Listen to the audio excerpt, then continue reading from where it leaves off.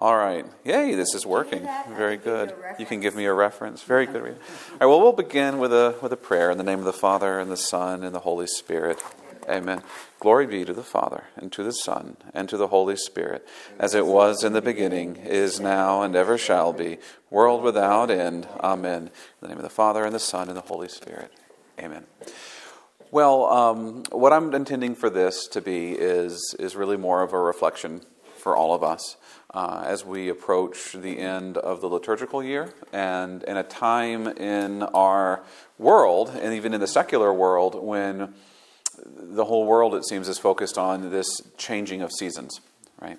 And sometimes there might appear to be a little bit of, or it might appear that we're at odds with the rest of the world, who in a lot of ways are already celebrating Christmas, and Thanksgiving isn't even here yet, and meanwhile we're still preparing, right? And we haven't even begun the season of preparing, which is Advent. So we're preparing to prepare for the coming of Christmas.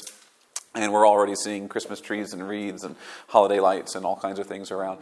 But it's good that the world is still at this time is marking this changing of seasons. We have the change of the natural seasons as we leave summer behind and progress into fall and start to advance into winter. We're entering into, quote unquote, the holiday season with Halloween behind us. Thanksgiving is coming up, and then we go into what the world considers to be the Christmas season. We know that there's Advent to come yet. But even within the church, we're in a time of transition in the liturgical year. We only have one more Sunday left when we're going to be in green, right? We know this. Tomorrow will be the last Sunday you'll see Father in green for a while, because the Sunday after that is the Solemnity of Christ the King, which is the last Sunday of the liturgical year. And then the Sunday after that, we begin a new liturgical year with Advent.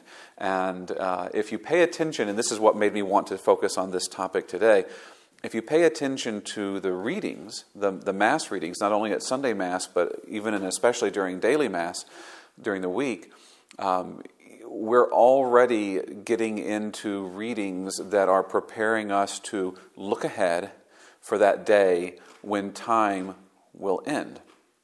That day when there will be no more tomorrows and time itself will come to an end.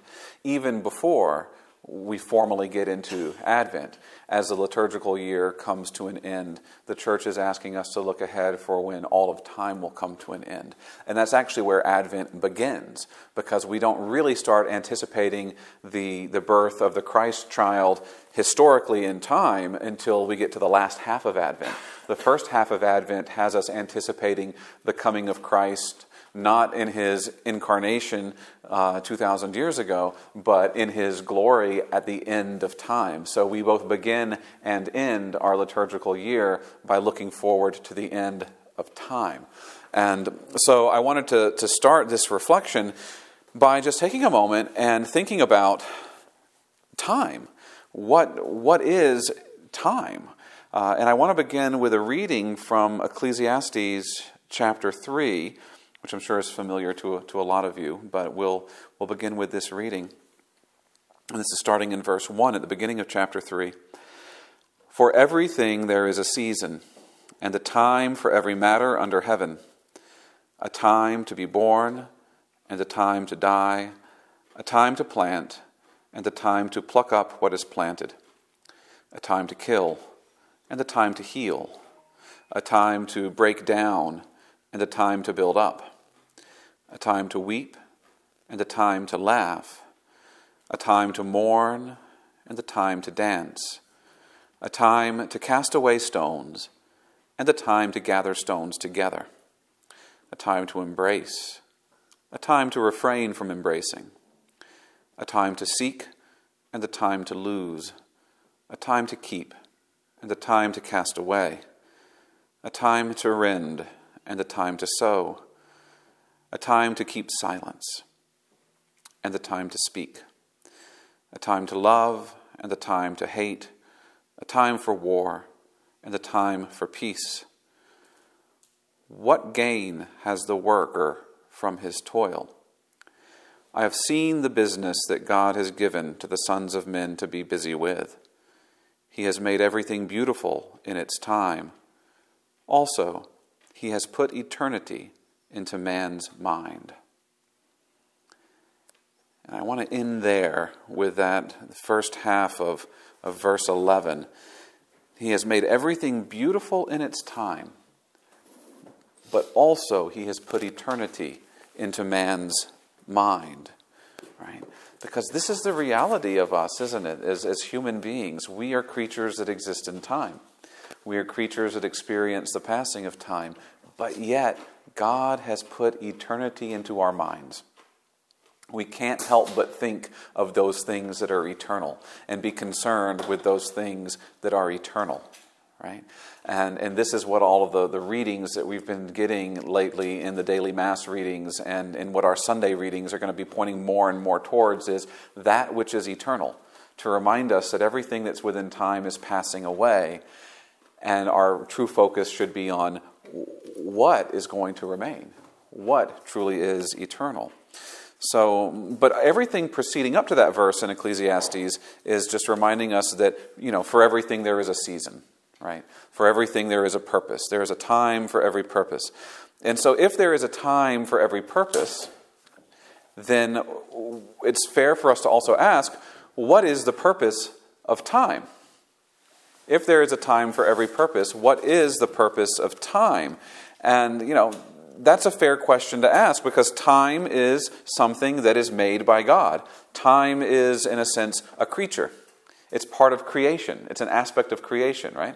God is the author of time. So like everything else that God created, it has a purpose. Because God has a purpose for everything that He creates, including you and I, right? So what is the purpose of time? And when we ask that question, when we reflect on what is the purpose of time, what we're really asking, what we're really interested in, is what's the purpose of our time, right? Because we become aware at a certain point in our lives that our time is rather limited. It is rather limited. Why? Why do we have just this span of time allotted to us and no more? What's the purpose of our time? Why did God create us to exist in time? Why didn't He create us to exist with Him in eternity to begin with? I mean, that's our goal, that's our hope. But why this passage through time first? What's the purpose? And I think a related question to what is the purpose of our time is what is our purpose, right? Take a step back from that. What is our purpose, period? And if you remember the answer from the old Baltimore Catechism, what is the purpose of man, right? Is to know, love, and serve God in this life so that we can be with Him forever, in the next. So we can be happy with Him forever in the next, right? Another way of saying that same thing is that the purpose of our time on earth, right, if it's to learn, to know, to love, and to serve God, another way of saying that is the purpose of our time here on earth is for us to learn how to be holy. Because that's what it is to know, love, and serve God, is to be holy. So the purpose of our time is for us to learn how to be holy. And to learn how to be holy takes time, I think. It takes time, right? Because there are certain lessons that we need to learn in holiness that can only be learned during certain times in our life. And here's what I'm getting at. Throughout our lives, we all experience times of great joy and happiness. We experience times of great sorrow and suffering. And we experience times of kind of just, fair to Midland, right? Where not a lot really seems to happen. And I think one of the great spiritual struggles of those times that people struggle with is spiritual dryness, right? And a lot of times in those times in our life, it can feel like we're just kind of going through the motion. There's not a lot going on to motivate us, there's no crisis that we're having to deal with or confront. We're just kind of moving along, and we can fall into a spiritual rut in that time and feel spiritually dry. But I think that there are lessons for us in all of those moments in our lives that are calling us to different aspects of our relationship with God. And they're lessons that really can only be learned in times of great joy, or in times of great sorrow, or in these times when we're kind of just passing along, right? There's a book that I'll recommend to you if you ever want to explore this concept a little bit more. It's an older book that was written by Peter Kreeft. He's a Catholic philosopher and an author, and he's written a lot of books. This is one of his earlier ones. I think he wrote it in the 70s or 80s, but it's called Three Philosophies of Life. And he looks at 3 books from the Old Testament. He looks at the book of Job. He looks at the book of Ecclesiastes, which I just read from, and he looks at the Song of Songs. And so his 3 philosophies of life, he looks at them through these 3 lenses, and Job provides us the lens that life is suffering, right? And Ecclesiastes provides us the lens that life is vanity. But the Song of Songs provides for us the lens that life is love, And he draws lessons for us from each of these 3 books. But I think, and this is my premise in this talk, that there are lessons for us to learn from all of these different aspects of our lives that we naturally experience just in our time as we live, right? But these times, these different periods in our life, don't come for us at regular intervals, right? They catch us by surprise sometimes, and we never really know how long they might last. So someone may spend a great deal of their life, most of their life, in a time of like spiritual dryness, where nothing much really seems to be happening with them, rarely experiencing the heights of joy or the depths of sorrow. And some may live lives of seemingly perpetual sorrow and suffering, only briefly interspersed by periods of joy, right? And others may experience joy for most of their life. God bless them, right? But then have that happiness extinguished by some kind of deep and profound moment of suffering.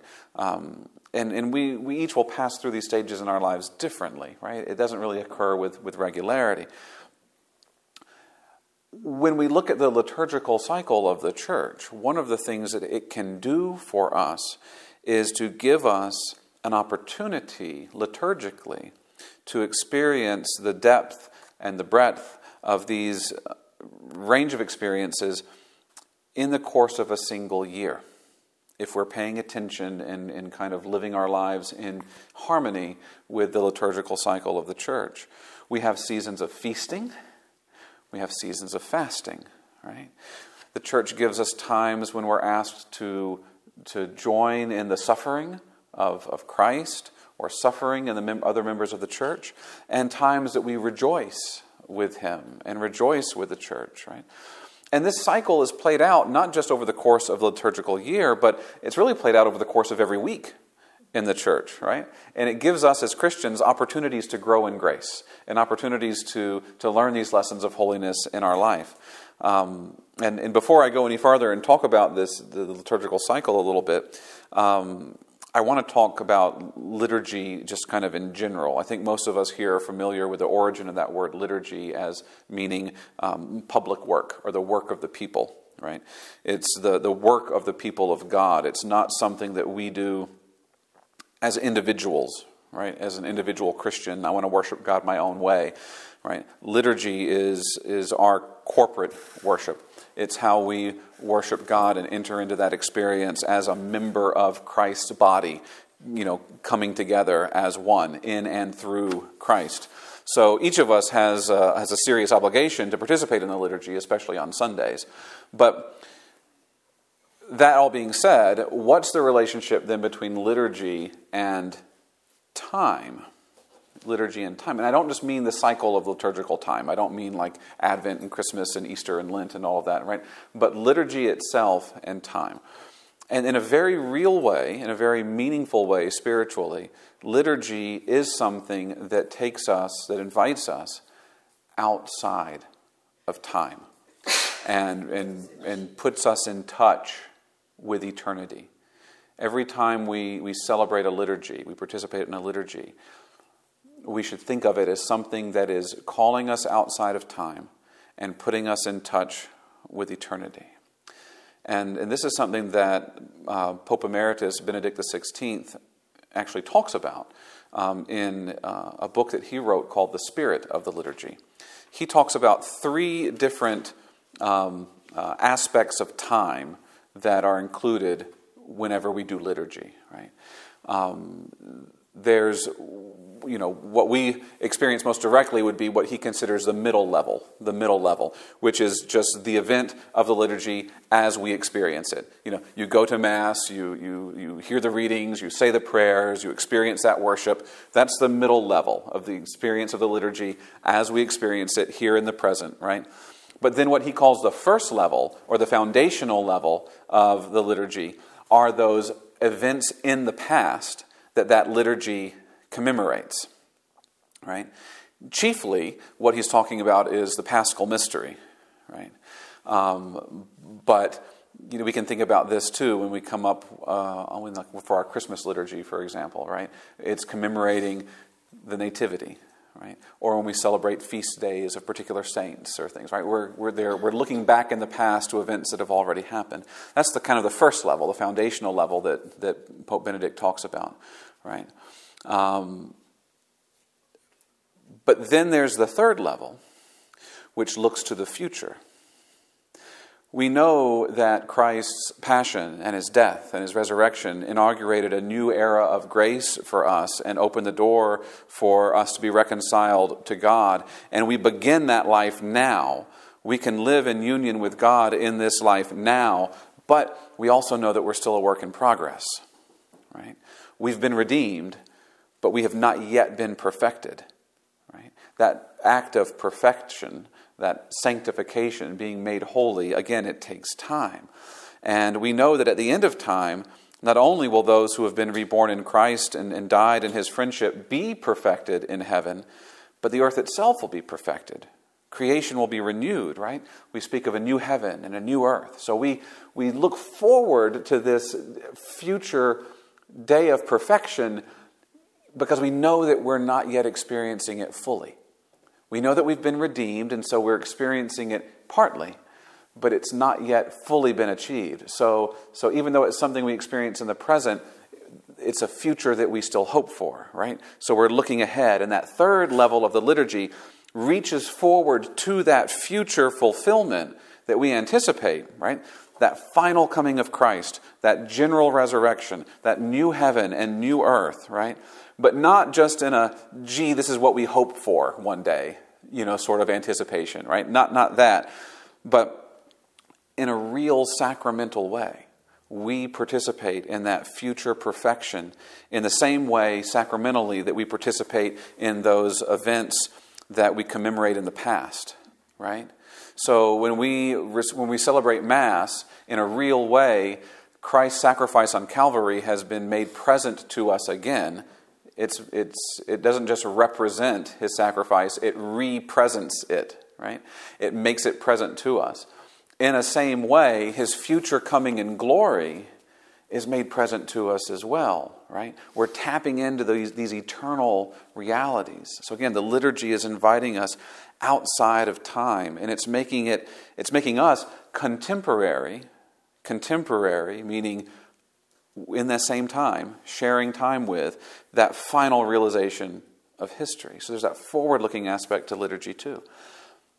And that happens at every Mass. That happens at each and every Mass that you go to, right? This interconnection between the past and the present and the future that gives the Mass its eternal meaning, right? And here's a quote from Benedict XVI. He says, "The immediate event, the liturgy, makes sense and has meaning for our lives only because it contains the other two dimensions. Past, present, and future interpenetrate and touch upon eternity." Past, present, and future interpenetrate and touch upon eternity. And that happens at every Mass, right? Now, this connection between time and eternity is also played out over the course of every year, right? And indeed, like I said, every week in the life of the Church. The Second Vatican Council in Sacrosanctum Concilium, which is the constitution on the sacred liturgy, says that the liturgy opens up to the faithful the riches of the Lord's powers and merits so that these are in some way made present at all times. It's made present to us at all times. Or, as the author of Ecclesiastes says, what now has already been, What is to be already is. God retrieves what has gone by. It's Ecclesiastes 3:15. Right?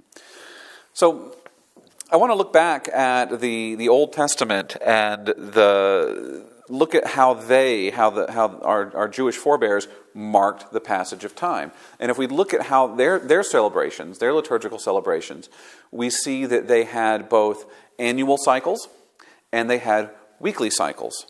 Okay? Oops, excuse me. I thought that was on silent. My phone has a bad habit of being on silent and then not being on silent anymore simultaneously, which is usually why I try not to take it out of my pocket during Mass. Okay, it's back on silent again. Excuse me. All right, so in the Old Testament, they had annual cycles and they had weekly cycles where they marked the time, right? So their weekly cycles centered around the observance of the Sabbath. That was like the hinge day for them, right? Their annual cycle centered around feasts that celebrated creation, right? The natural cycles of the year, sowing and harvesting, that sort of thing, the changing of the seasons. And they also had an annual cycle that centered around remembrances of God's action in history. So these would be feasts like Passover, right? Hanukkah, things like that were annual commemorations of past events. And Christianity continues that. We also share in that. We have our weekly cycles and we have our annual cycles. So our weekly cycle for us is centered around not the Sabbath, not Saturday, but the Lord's Day, right?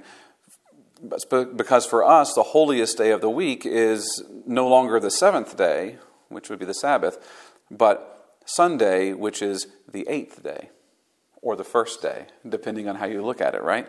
The Second Vatican Council calls the Lord's Day the original feast day and the foundation and kernel of the entire liturgical year. Sunday, of course, is a day that Christ rose from the dead, and so on every Sunday, we celebrate his resurrection. And that's why we are obligated as Catholics to attend Mass on Sunday, even though it's good to attend Mass any day. You can go to Mass every day during the week if you want to, right? But you're only obligated to on a Sunday because of the importance that we place on Sunday in particular, as when we commemorate Christ's resurrection in a very special and particular way. And again, it's the first day of the week, and it was counted so even in the ancient world. That's not something that we as Christians came up with, Sunday being the first day of the week. It was considered the first day of the week in the ancient world. And that's significant that Jesus, was resurrected on the first day because it's inaugurating a new stage of creation. And that newness is why a lot of the church fathers also considered Sunday to be the eighth day. Right? Because, of course, the 7 days of the week come from the 7 days of creation that we read about in Genesis. And interesting fact, after every day of creation, God looks at what he made, and he says, it is good, right? And then there's this little phrase that you'll see, evening came, morning followed, the second day, right? Evening came, morning followed, the third day, and so on and so forth until you get to the sixth day. And then on the seventh day, God rested. And then you know what you don't find in Genesis? At the end of the seventh day, there was no evening came, morning followed, right? So in a very real sense, everything that you read in the Old Testament after that takes place on the seventh day. Right? Because we know that these days of creation weren't 24-hour periods on a clock, right? They're more stages. And so everything that you read about in the Old Testament is really in the seventh day until you come to this new dawn with Christ.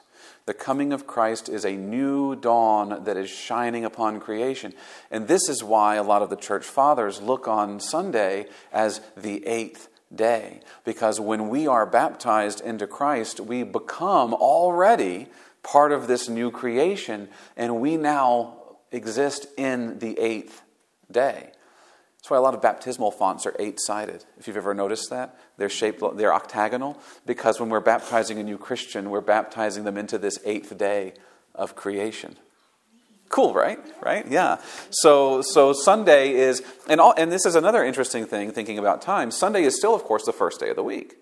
but it's also the 8th day of the week. So Sunday kind of has this unique position on our weekly calendar of kind of being outside of time, of being the first and the last, the Alpha and the Omega in terms of our experience of time, the days of the week, right? So that's our weekly cycle. Every single Sunday we celebrate this, and the whole week revolves and should revolve around Sunday. In our observances as Christian, everything that we do should revolve around Sunday. And I know that's not what a lot of people experience, especially with the youth that you're ministering to, right? It seems like our Sunday obligation is like an afterthought, and it gets kind of pushed in there whenever we can find time. But I suggest that we need to encourage people to not just find time to go to Mass on Sunday.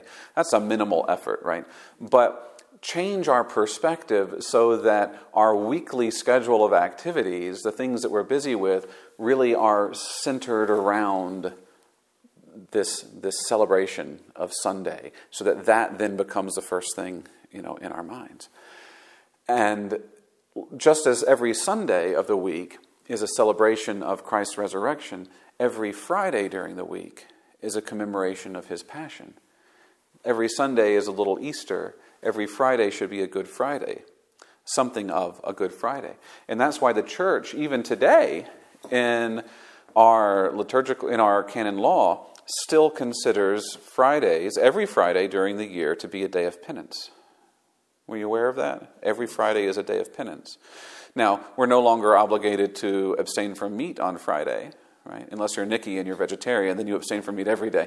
The church no longer requires that of us, but the church still considers Friday to be a day of penance and asks us, if we're not going to abstain from meat, which is the traditional practice, to do something on Friday to mark it as a day of penance. So maybe you're going to give up dessert, or maybe you're going to give up coffee, or maybe you're going to do a charitable act, right? Maybe you're going to go and volunteer at that nursing home.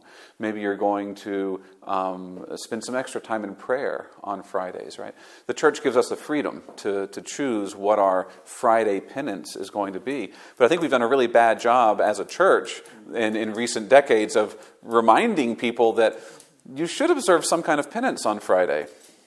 We do get reminded every Lent. We do get reminded every Lent, because every Lent you don't have that option anymore. You have to give up meat on, I tell my vegetarian friends, you have to pick something else to do. You don't get off the hook just because you're vegetarian. But yeah, you're right, Sam. Every Lent we are, and I think that's useful because then it also shows solidarity. It's something that all of us kind of do together for at least that time during Lent. But the rest of the year, you should observe Friday as a day of penance. And of course, you could still give up meat if you want to. But my point here is that it's part of that weekly cycle of time. Every Friday, we should suffer with Christ. And then every Sunday, we should rise with Christ and rejoice. And that should be an ongoing part of our rhythm, the rhythm of our lives as Christians. And we have annual cycles too, right? And so just like every week, we remember Jesus' birth, burial, resurrection, culminating in our Sunday celebration together. Every year, we have a similar cycle. So just like the Jewish cycle of celebrations commemorated what God did for them in the past, right? Passover and Hanukkah and those sorts of things. We have our annual observations of the great events in the life of Christ. And the most important one is Easter, right? So there's no coincidence that Jesus' celebration of the Last Supper was a Passover meal, that it was linked to this annual celebration of the Jewish people. The death and the resurrection of Christ corresponds to the sacrificial lamb that the Jewish people offered as part of their liberation from slavery in Egypt. And so Jesus is the perfect sacrificial lamb that is offered for us to liberate us from our slavery to sin. And I know that we're coming up on Advent and Christmas, not on Easter and Lent, but everything is connected, right? Everything is connected. And so I just wanted to point out some interesting connections having to do with, again, this idea of time and God being the author of time. So Easter is one of those feasts that doesn't always happen at the same time, does it? It always moves around, and that's kind of weird. We don't do that with a lot. Like Christmas is December 25th. period, right? But Easter, who knows when Easter is going to be? You gotta buy a calendar. You got to look. Is it April 21st this year, right? So the reason why Easter moves around has to do with the fact that, okay, we want to celebrate Easter as close as possible to the Jewish Passover to show its connection with the Jewish Passover, but we also want to celebrate Easter on a Sunday to show its connection to Christ's resurrection, which we celebrate on Sunday, and that happened on a Sunday, right? So how do we, make sure both of those things kind of happen? And so the Council of Nicaea in 325 determined that Easter would be celebrated, if you want to figure it out yourself, take notes, Easter would be celebrated on the first Sunday after the first full moon after the vernal equinox. Can you say that? The first Sunday after the first full moon after the vernal equinox.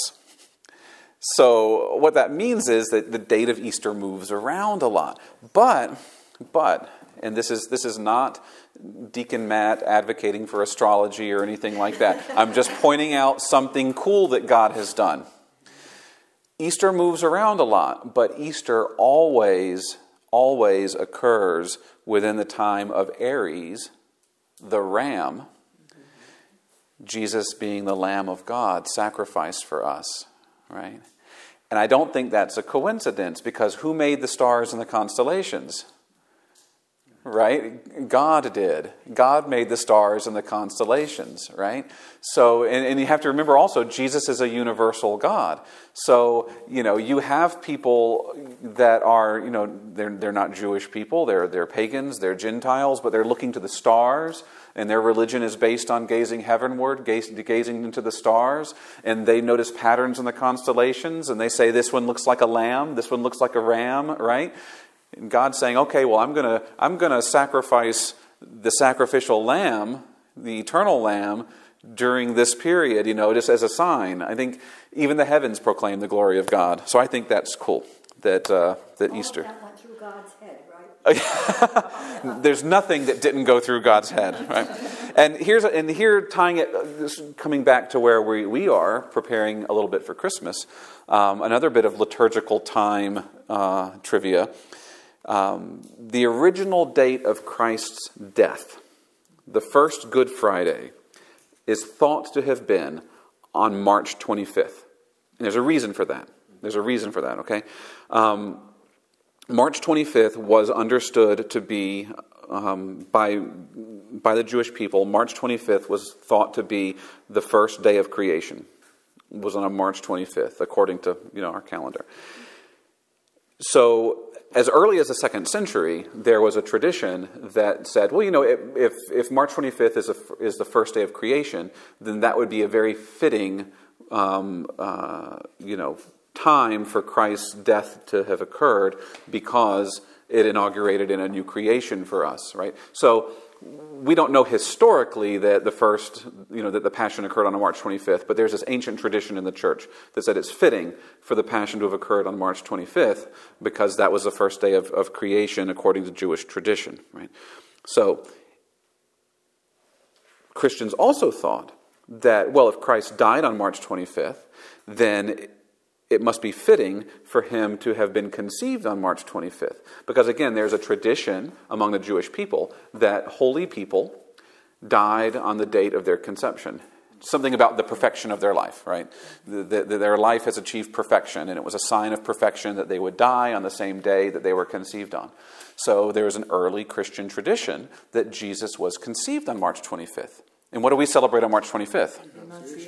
A Feast of the Annunciation, right? Now, Jesus is a perfect human being, right? And a perfect human being, and I realize there's a pregnant mother in the room, right? A perfect human being gestates for exactly how long? 9 months, right? He's not late. He's not coming early. That Jesus was a perfect baby, and so he was going to be born exactly on his due date. So if he was conceived on March 25th, what's 9 months after March 25th? December 25th. So why do we celebrate Christmas on December 25th? It has nothing to do with like pagan Roman festivals and all of this stuff, right? The reason we celebrate Christmas on December 25th is because we celebrate the Annunciation on March 25th, and since Jesus is a perfect baby, he would, Now, we don't know that Jesus was born on December 25th, but this is when we mark it liturgically, because what's more important than knowing the actual day of the week or calendar day that he was born on is our entering into that celebration of it as a church liturgically, because again, this liturgy brings us outside of time. And so every December 25th, we celebrate his birth, because on every March 25th, we celebrate his conception, right? God's entering into time, the author of time entering into time. So I just think that that's cool. There's an additional thing, too, that's directly, but some kind of tangentially related to this. And that is, it's something I discovered a number of years ago when I thought I had caught an error in a history book. It was listing the date of the execution of King Charles I as January 30th, 1648. I said, no, it's not, 1649. But at that point,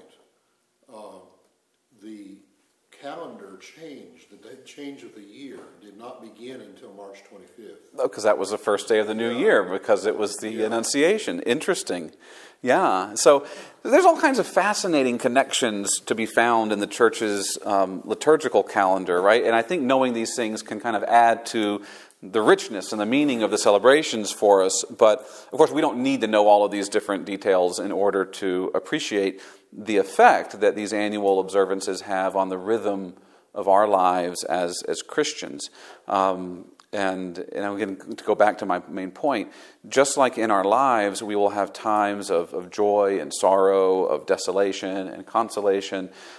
We observe over the course of each year times of fasting and feasting, times of sorrow and times of joy.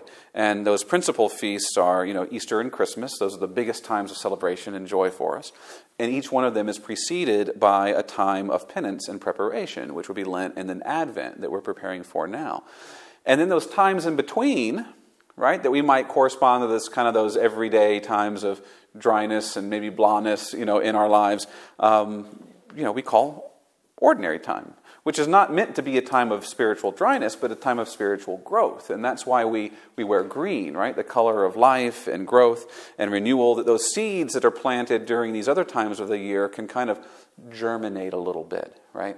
Germinate a little bit and take time to grow. And these times come and go, and this is the thing about the liturgical year. These times come and go whether we want them to or not. The church calls for us to fast whether we feel like fasting at that time or not. And the church calls us to feast, to celebrate, whether we feel like feasting, or not. And that's... a conversation comes to mind that I had with a priest once about the Liturgy of the Hours, and he was sharing with me why he really appreciates praying the Liturgy of the Hours every day. And I'm assuming, for those of you who don't know the Liturgy of the Hours, it's that daily, ongoing prayer of the church that chiefly revolves around the Psalms.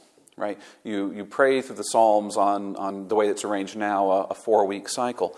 And he remarked that what he appreciated most about it is that there are times when we as a church are praying with, let's say, a sorrowful psalm of just anguish, expressing our anguish to God. But maybe we're not feeling that right now. Maybe we're feeling pretty happy. Maybe things are going well for us in our lives. But you know what? There's somebody in the church somewhere that's suffering. And we can pray in solidarity with them with these psalms. And then likewise, maybe we're experiencing a real dark period in our lives, and the church is asking us to pray these joyful psalms of celebration. There's somebody that's rejoicing in the church. And even when we're in the midst of our sorrow, we can still rejoice with those who are rejoicing. And so praying for him, just the Liturgy of the Hours, called him out of himself and made him more mindful of this universal experience of the church and his call to be in solidarity with those who are suffering and with those who are rejoicing, right? That it's not just about him, it's about the body of Christ. And, I've experienced something like that myself. I think a few of you know that 4 or 5 years ago we lost a nephew in my family. And it happened the week before Easter. he was 11 years old, and he wasn't sick or anything. It was an accident. It was just tragic, and it took the whole family by surprise. And as you can imagine, it was just a horrible period of grief for us. But it happened right before Easter. And in fact, that year I missed the Holy Thursday and Good Friday liturgies here because we were on the road traveling to, for his funeral. But I was back here for Easter Sunday, and it was my job to sing the Exultet, which is that really joyful, triumphant chant that we sing at the Easter liturgy. And so we're celebrating the resurrection of Christ. And as you can imagine, my heart was broken because I was experiencing this profound grief, and yet it was my role to stand up before the congregation and proclaim, "Be glad. Let earth be glad as glory floods her, ablaze with light from her eternal King. Let all corners of the earth be glad, knowing an end to gloom and darkness. Rejoice. Let Mother Church also rejoice, arrayed with the lightning of his glory. Let this holy building shake with joy, filled with the mighty voices of the peoples." Isn't it beautiful? And you might think that my heart wasn't in it because of what was going on in my life at the time. But in a way, that was like the most meaningful proclamation of the Exultet that I've ever experienced, because I knew in that moment that the liturgical celebration wasn't about how I was feeling, and it wasn't about how anybody else was feeling. It was about the risen Christ, which is a reality that's much bigger than what's going on in any of our lives at the moment. It doesn't matter if we were happy or if we were sad or if things were going well for us or things were not going well for us. The Son of God has entered into the world. He's died for our sins, and he's risen from the dead, and he draws us up into heaven with him. And regardless of the realities of my particular time in life, right, I'm able to rejoice in that. And I'm able to invite other people to rejoice in that. Even though I wasn't feeling joyful at the time personally, I was able to, in a way, command my soul to rejoice at the glory of the resurrection as I was singing those words, right? And because I've lived through this liturgical cycle of the church, and I've experienced it, and I've learned from it, I knew then, and I know now, that after every Lent, there's an Easter. After every Advent, there's a Christmas, right? And so at that time, even though the church may have been celebrating Easter, like I was experiencing Lent. And I would probably say that whole year after that, I was in Lent. I was stuck in Lent for a while, But then there came an Easter. There came an Easter for us. And I remember when that Easter did come, it was a year later when my wife and I had Jasper, our youngest, baby. And I remember feeling that, because he was born in March, and his birthday was right before Easter. It was the first Sunday after we brought him home from the hospital was Laetare Sunday. And I remember getting ready for Laetare Sunday, and the entrance antiphon for the Mass at Laetare Sunday is "Rejoice, Jerusalem." Rejoice, Jerusalem, right? Be glad for her, those who love her. Rejoice with her, those who mourn for her, and you will find contentment at her consoling breasts. And I was singing that entrance antiphon, and I was thinking, yeah, I finally feel like Lent is over after a full year, right? Because now I'm rejoicing. But just these tie-ins of the moments of sorrow and the moments of joy in our lives with the moments of sorrow and joy that the church calls us to experience on an annual cycle, and even in miniature on a weekly cycle in her liturgies, right? The liturgical year is kind of a microcosm of the life of Christ, which included periods of sorrow and joy, right? Of death and resurrection. And it's also a microcosm of our own lives as we experience times of sorrow and joy and times of death and times of resurrection, right? And that cycle of death and resurrection, sorrow and joy in our lives is given meaning by the way that it ties into the sorrow and joy, the death and resurrection of Christ that we experience in the liturgy, right? So with that in mind, as we approach the end of a liturgical year, what is the church asking us to focus on now? And that is just the end of time, right? As this time of the year ends, be mindful too that our time is coming to an end. And so our readings and everything are calling to mind the end of time writ large, right? And we don't know when that's going to be. Even Jesus says, I don't know when that's going to be. Only my Father in heaven knows when that's going to be.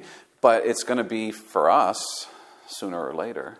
What does the Psalm say? That each of us is allotted, 60 or 70 years, 80 for those who are strong, right? And some people are on borrowed time after that, right? But sooner or later, all of us will reach the end of our time, and then we pass into eternity, which is not, as some people conceive of it, just a long, long time, right? We think of eternity as just this time that goes on forever. But it's not. It's outside of time. It's outside of time. And one way of defining time, and I'll close with this thought, and then if people have questions or comments, we can talk. One way of thinking about time is change. How do we mark time, right? We mark time by noting change. So in eternity, there is no change. In eternity, we will be as we are. And so you can think of our time here. And this is why some people say, well, how come the angels can't repent? How come the fallen angels can't repent? Or how come you can't repent when you're in hell?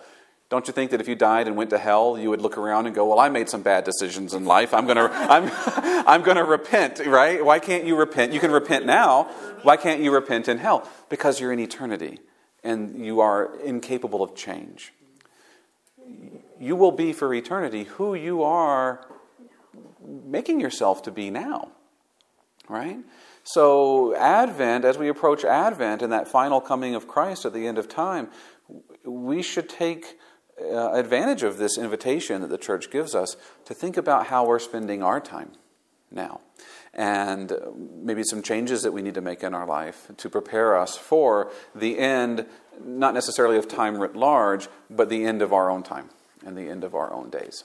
So we're going to close in prayer. Sister Margarita can leave. You're not going to leave without a blessing and a prayer. And we don't want you to get in an accident on the road and not have been blessed. And then whoever wants to stay, we can take questions and things. In the name of the Father, and the Son, and the Holy Spirit. Amen. Lord, the author of time and seasons, we are so grateful for the time that you have given us in this life to learn about you, to learn how to love you and how to serve you. We ask for the grace that we use the time allotted to us wisely, to live our lives in such a way that we are drawn ever closer to you, so that we may reign with you outside of time for all eternity, sharing in your glory.